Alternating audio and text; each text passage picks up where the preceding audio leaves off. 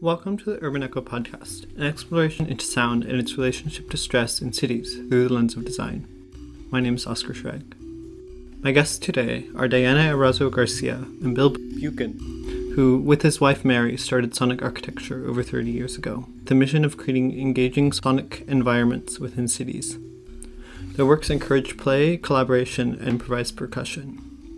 Diana Erazo Garcia is a master's in architecture at the Parsons School of Design, whose thesis is focused on designing a sonic intervention for New York's Chinatown, specifically under the Manhattan Bridge. Both engage in sound in cities through the medium of architecture and create public spaces that incorporate sound.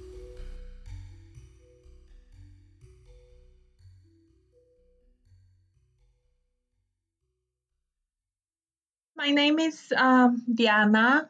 I'm from Ecuador. I'm a MArch graduate student at Parsons, and this is my final year. I'm doing my thesis about urban sound. And how did you get into architecture? Architecture was with me since I was basically born because my family is full of architects, my mom, my dad, my brother. So there was no escape. Wow, so you were really surrounded by it. Yes. Before, for me, architecture was only about construction. But now that I've studied and understand it, I know that it's more than that. It's about design, and it's about creating spaces for people to use and to feel comfortable, and also at the same time respecting what it's there already, and how can you work with the context you have so that you don't intervene in the wrong way. I think it's important to know how things are already done so that you can improve on what's there and work with that.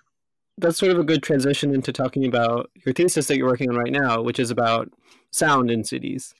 And so how did that become attractive to you, or how did you discover urban sound design? During my thesis preparation, I was interested on how architecture affects us emotionally and physically. How can we create spaces for us to really engage in a spiritual way and mentally? So I started with that, and as I started to develop my thesis, I came up with the sound idea because as I walk through New York City, and in general in every city, I would say sound and noise are always present, and you just live surrounded by it. And how can we use sound to inform our design and make it part of what we Something do? that's typically brought up in architecture school?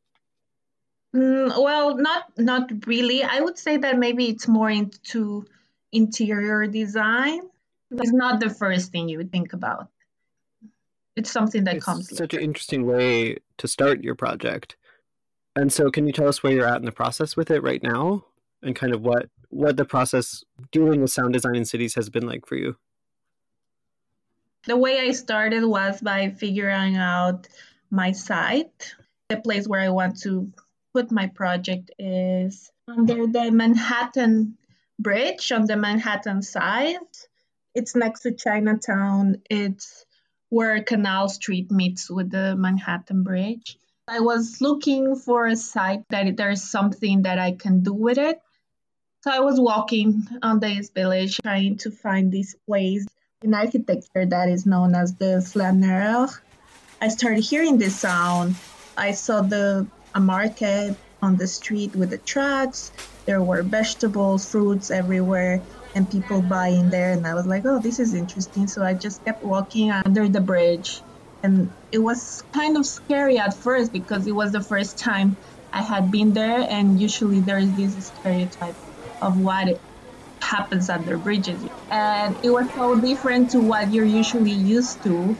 But then you just keep walking, and it's a different reality, something you wouldn't really think of. And that's something I talk about in my thesis. And can you go more into that, explain the kind of new reality you discovered? the sound of the train. It was deafening. It was like so loud. And all the time I was thinking like, how can people live here? And through some research, found out that urban silence right now is considered a commodity here in the United States. And neighborhoods with lower socioeconomic status are the ones who suffer most. Like the authorities don't care about how the sound actually affects them. Because if you, for example, take out the bridge from that neighborhood, it's fine. And maybe if the bridge was still there, and many of the people I've talked to that have lived next to bridges, they say that they get used to the sound because it's just a humming, constant sound of cars coming by.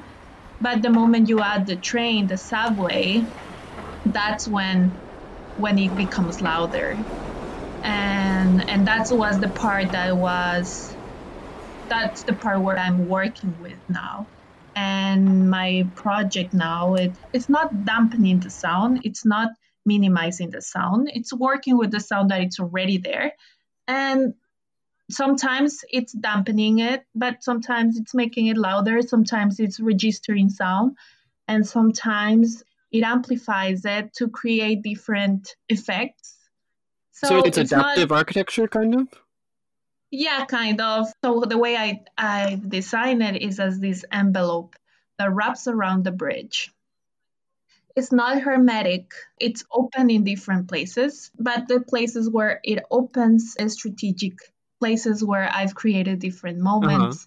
Like there's this plaza where this surface that I created unfolds from the bridge, and it under the bridge it's creating an amphitheater so that if there's performances or events, the sound gets amplified. And it also acts as a water recollection, so even when it's rainy, the water falls and sinks the plaza because the plaza is below street level, so the plaza is able to get flooded, but without flooding the rest of the buildings because as a resilient measure. But at the same time, when it's raining, maybe you can also sound of the rain, it's amplified and you can hear it as a waterfall that you wouldn't usually listen in. I know last time we had talked, you had talked about like a community center of some kind or some kind of public community spaces, but I mean, this is just kind of taking it to a whole nother level. Something that I learned from my research was that this neighborhood also during Hurricane Sandy was affected by the water level rise.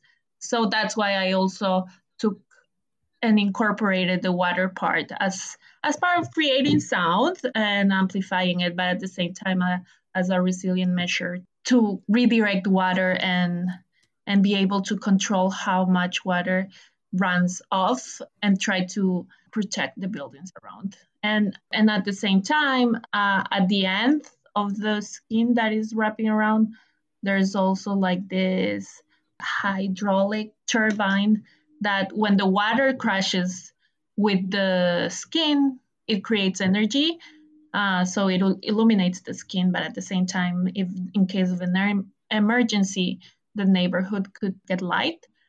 But when you're there in that part of the bridge, when the skin is touching the East River, you can also hear the water flowing through the screen and also crashing to the screen.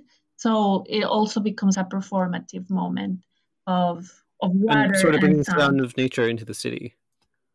Yeah, so even though the train is still there because I'm not removing the train from the bridge, something that I realized when you're on that bridge walking is that you stop caring about the sound of the bridge. You don't care about the sound of the train. You start caring about what you can see. So you have the best view of the Manhattan skyline. You have the view of the river, Brooklyn, the neighborhood that it's there. And now it also has this part of like water, more like a composition of experience. What are some of the we could challenges say. you've encountered with the project? some of the project was to actually define what are the sounds I want to hear. And that was a question that every time in my reviews came.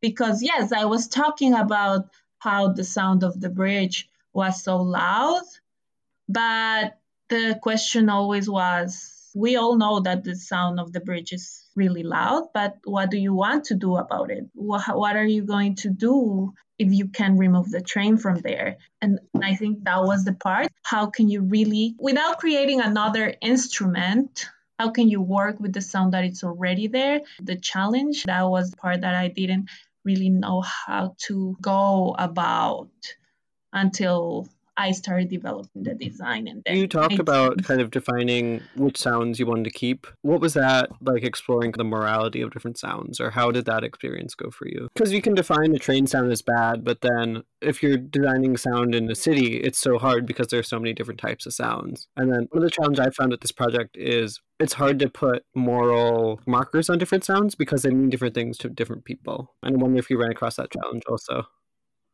Something that a professor told me on one of my reviews, you can't make judgments of what it's good or what it's bad just because you like it or you don't like it. That was one of the challenges because many people said it's so loud and it's such a bad sound of the train.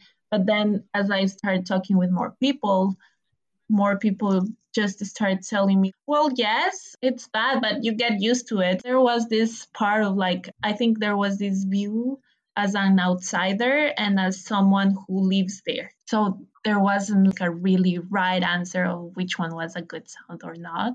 But how I tried to define it was more like, maybe it's not about defining which sound is bad or which sound is good, but maybe we want to amplify certain sounds in certain parts. There's a market under the bridge, so it's more important to amplify the sound of the people so that people know what is getting told under the bridge. Because maybe there is people announcing that they are selling fruit or things like that. So that's more important than hearing to the bridge. And then as you move further, there's a part that it's really open. If there's a lot of sound, it doesn't really matter how it affects the neighborhood because it's so open, no one lives there. So you can open the screen and let the sound go and flow as it would normally go. But when there is a residential building where people live, maybe you want to make a barrier, create this barrier where you prevent sound from Your going structure is modulated for these different areas on the project. I do wonder, though, I know transportation is a big contributor to sound pollution in cities, and I was curious what your thoughts on, with the current COVID-19 stay-at-home orders, is this still a valid concern, and do we think this will still be a concern after COVID-19? I would say so. People are going to be at home most of the time. So maybe the cities are becoming quieter, but I'm still listening to the ambulances and the police cars. The train is running still, even though the amount of passengers have reduced. I've been thinking about this The last two question. questions are more speculative, and I just like hearing what people have thoughts on, and because it's so unknown right now. I live here in Manhattan and New York. So usually my neighborhood where I'm living right now, it's Chelsea, 8th Avenue. There's a lot of people all the time here. And now with all this situation, the streets are empty. But 7, it's 7 because people go outside to their windows and start making noise for the medical service that is going on. So it's interesting. There's a relationship with sound, and I think people miss the sound and miss when it's noisy. Maybe it's not the best acoustic quality, but at least with sound, there's people there. It's not that you're not alone. Maybe you can't see them. Maybe you can't really feel them, but you can listen to them, and that makes you feel that you're not alone. So I think sound is always going to be part of all of this. That brings me to my next question of, if you were designing a utopian city from scratch with little to no restrictions, what would it sound like for you? I think New York has the mix of sounds, the train, the people, you have the bars, and depending on which neighborhood you are, the sound changes.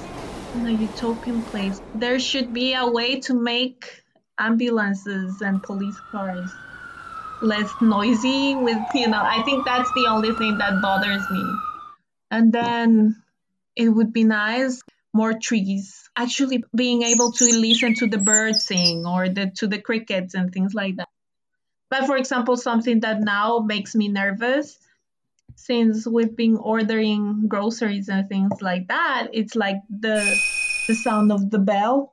And I'm like, oh no, I have to go and take stuff because I'm scared of what if the virus is there. Before the bell was okay, someone arrived or whatever, but now it's more like, okay, my food is here, but now I have to clean everything and be sure everything is sanitized before I bring it I think we inside all my have home. those fears right now. So my very last question is, what kind of sounds are you most drawn to in cities now, and why are these so important? Or I mean generally, like before COVID. I've been always drawn to music because of where I come from. So you could always listen music on the streets from the cars or from the stores because they were promoting something. So the relationship with music has always been there. But I think another sound that I would relate, even though I've been complaining about it with you right now, is the ambulances and the police cars because at the end they make you alert that something is going on or that something happens, and it makes you pay more attention to what you're doing in That that makes moment, sense. I I think think. it's so interesting too, the sounds different countries choose for their sirens, because they're very evocative sounds, and they make you think of either like movies or just moments when you were a child. And I feel like the American siren is very distinct, like compared to something in Europe or around somewhere else around the world. I just remember being in France and hearing a siren, and it was different. But having the same association with that sound must be interesting for the people there. Something that I told you was when my brother came to visit from Ecuador. I had already been used to the sirens and everything. He wasn't, so he was noticing every siren that sounded close to my apartment, and he was like, "How can you live here?" And I was like, "Well, I don't notice them anymore." And eventually, he stopped noticing the sirens. He didn't pay attention to them anymore because he got used to them. I think it's just people get adapt to it and learn to ignore or listen to what they want to.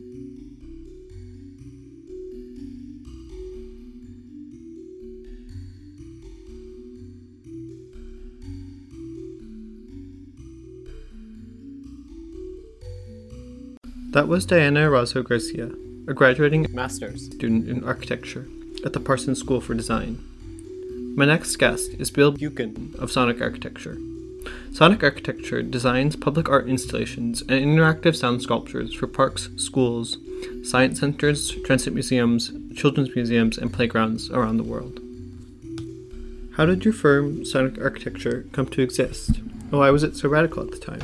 Sonic Architecture started in the early 90s when we did projects for the New York State School Construction Authority. By doing public art, we gained more recognition, and I wanted a good name for it. So I combined my work as a musician and architecture and created Sonic Architecture. What's your opinion on the importance of creating sonic landscapes within cities, and why? We really want to create places for play and to create music where you can combine the two. We think it's political. The act of music is creative and it's empowering. Instead of purchasing music or purchasing art, you can create music and create your own theater and How art. might this affect We looked at soundscapes drum in our sites public around spaces? the world, found in Africa, South If you're America, designing a and utopian Asia, city space and saw from that by scratch, creating a with little to no specific place to restrictions, create what would it music, sound like? it'd be a nice gathering spot. Are there and a aspects place of your for home community soundscape concerts. that you notice more now? That is an important aspect of your work. What are the types of sounds you're most drawn to? What ways do you achieve and why are these important in space? Play and music are almost the same thing. You play music, you move, you dance. It's all the same thing to me. So the aspect of play and music was always very important. The fact I play percussion and love the world's music helped us design a lot of different drums we wouldn't have thought of otherwise. Also, a lot of research into African culture where they had earth bows and earth drums was also very interesting. I always liked the shape of instruments and went to the Metropolitan Museum many times looking at the instrument collection, trying to get ideas and to study the forms and archetypal shapes. How do your skills and experiences as a musician affect your design work? How can other designers think more like musicians, and why is this important? People that don't necessarily play music are attracted to our work because they look so sculptural. Our drum tables and seats are also seats and tables, oddly enough. So when they sit and have their lunch, afterwards they might tap and play. So we're interested in the engagement of non-musicians and people that wouldn't normally play drums to explore and discover what's there.